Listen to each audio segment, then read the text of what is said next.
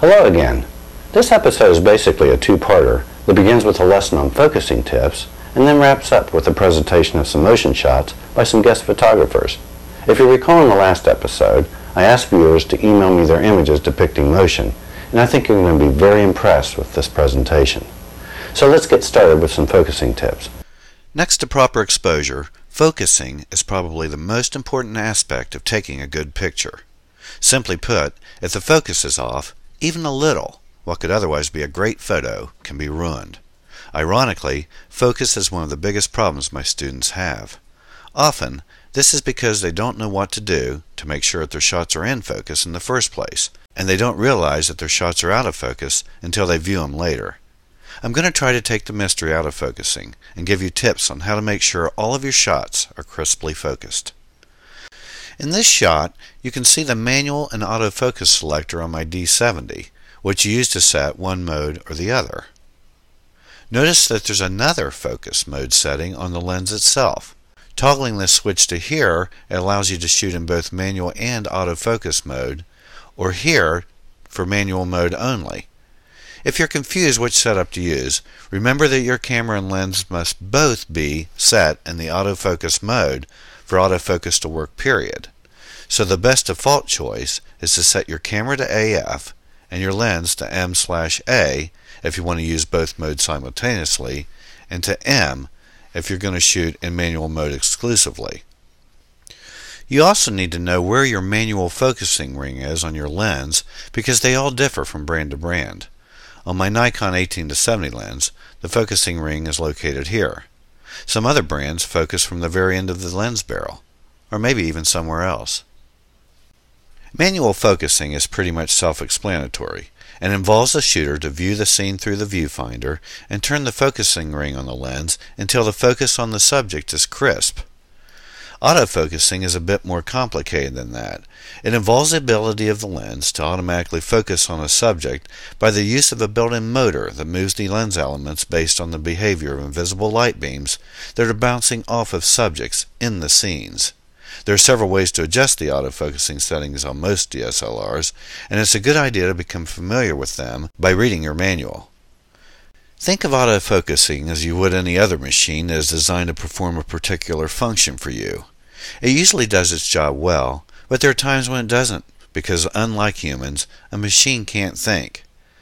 For example, how many times has this happened to you? This is the distance scale.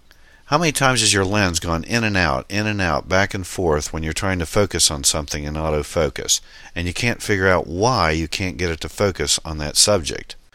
Well, there's a lot of reasons why this is happening, including there isn't enough light on the subject for the autofocus to work properly, or the subject is too close to the lens to focus clearly on the subject, or the subject is moving in the frame and the lens just plain can't focus on a moving subject.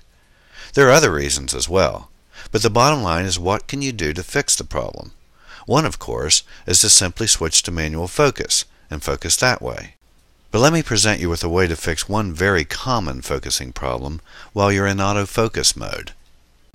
Here's my old wooden figurine that you may recall from lesson 25. In this shot, I set up the figurine on a table, centered in the viewfinder, and put the lens on autofocus mode.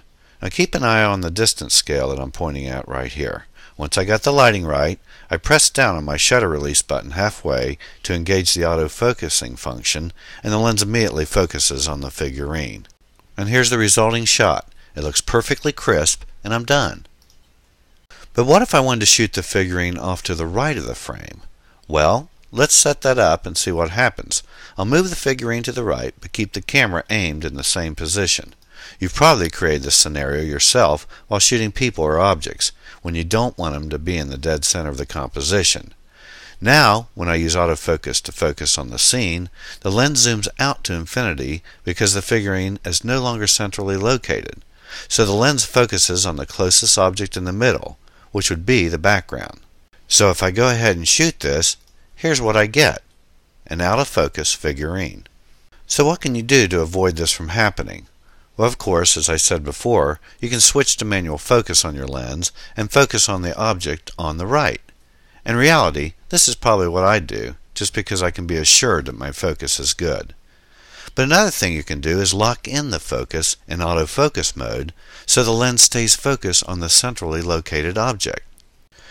To do this, you first position what you want to shoot in the center of the frame like this.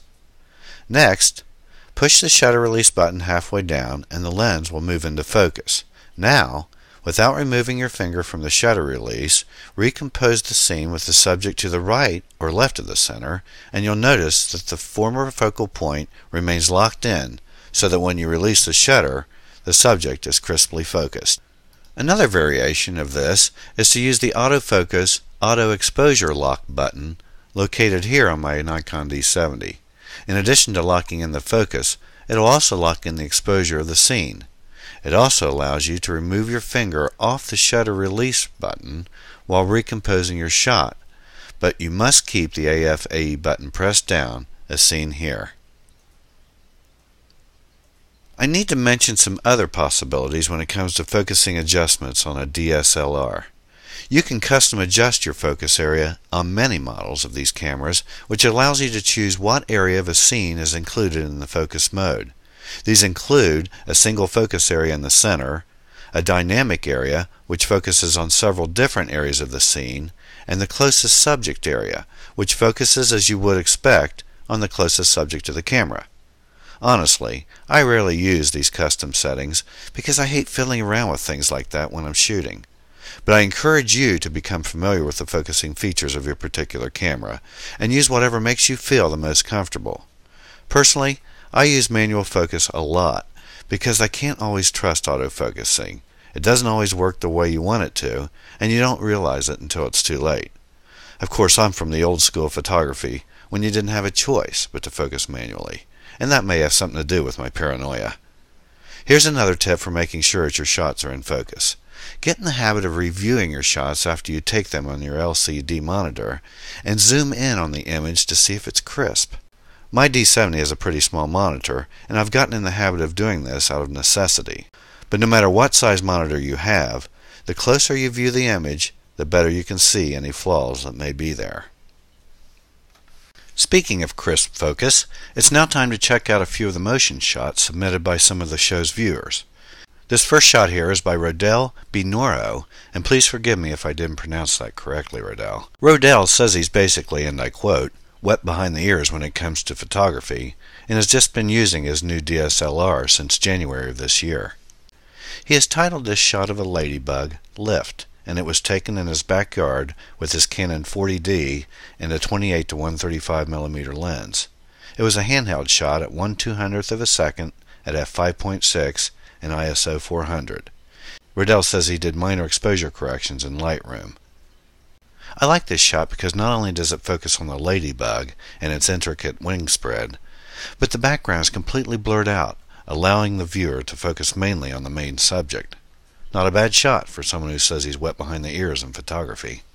This next shot by Rodell of a local carnival Ferris wheel was taken at 1/8 of a second at f22, ISO 400 with a Canon 24 to 70 mm lens. I love this example of blurred motion, and what makes it so wonderful is the radial symmetry of the Ferris wheel and the excellent use of color throughout the composition. I also like the way the inner and outer circles are non-concentric, which emphasize the feeling of motion. This last shot by Rodell is from the 2009 Bay Area Classic Yo-Yo Championship.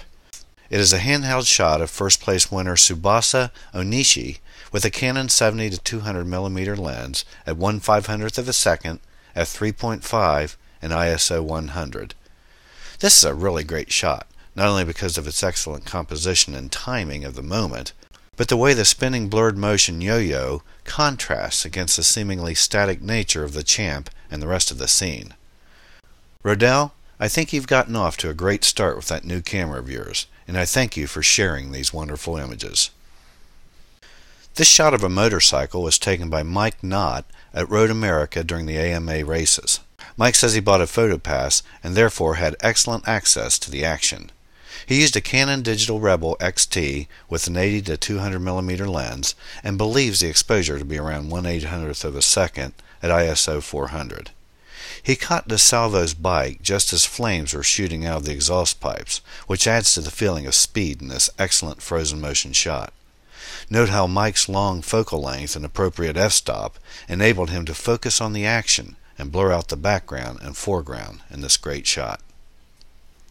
A nice example of a blurred motion shot is this one by Ben Oliver of the UK. Ben shot these light trails in the Somport tunnel between France and Spain using his camera resting on the dashboard of the car. Ben assured me that he wasn't driving at the time, which is a good thing since the exposure was 10 seconds long. What makes this shot interesting is the way the lines of light converge into the vanishing point, emphasizing the feeling of depth. Nice shot, Ben. A rainy day in Cleveland's Little Italy helped allow Eric Lammers to take this last shot at just the right exposure to produce the ghost effect of a car in motion. With his ISO rated at 100, a 6/10 shutter speed at f7.1, both the car and Eric's camera shutter were traveling at just the right speed to barely record the image of the moving car and keep the remainder of the scene static. This is an excellent example of a still camera's ability to record things that the human eye can't see. I'd like to thank all of the contributing photographers for sharing their images in this episode. I'm really looking forward to producing my next show, which will feature the winning images in this year's annual photo contest at the school where I teach. Be sure to check that one out, because you're going to be amazed at the talent of these young student photographers. In the meantime, have a wonderful holiday, and thanks for making Photography 101 the top photography podcast on iTunes. See you later.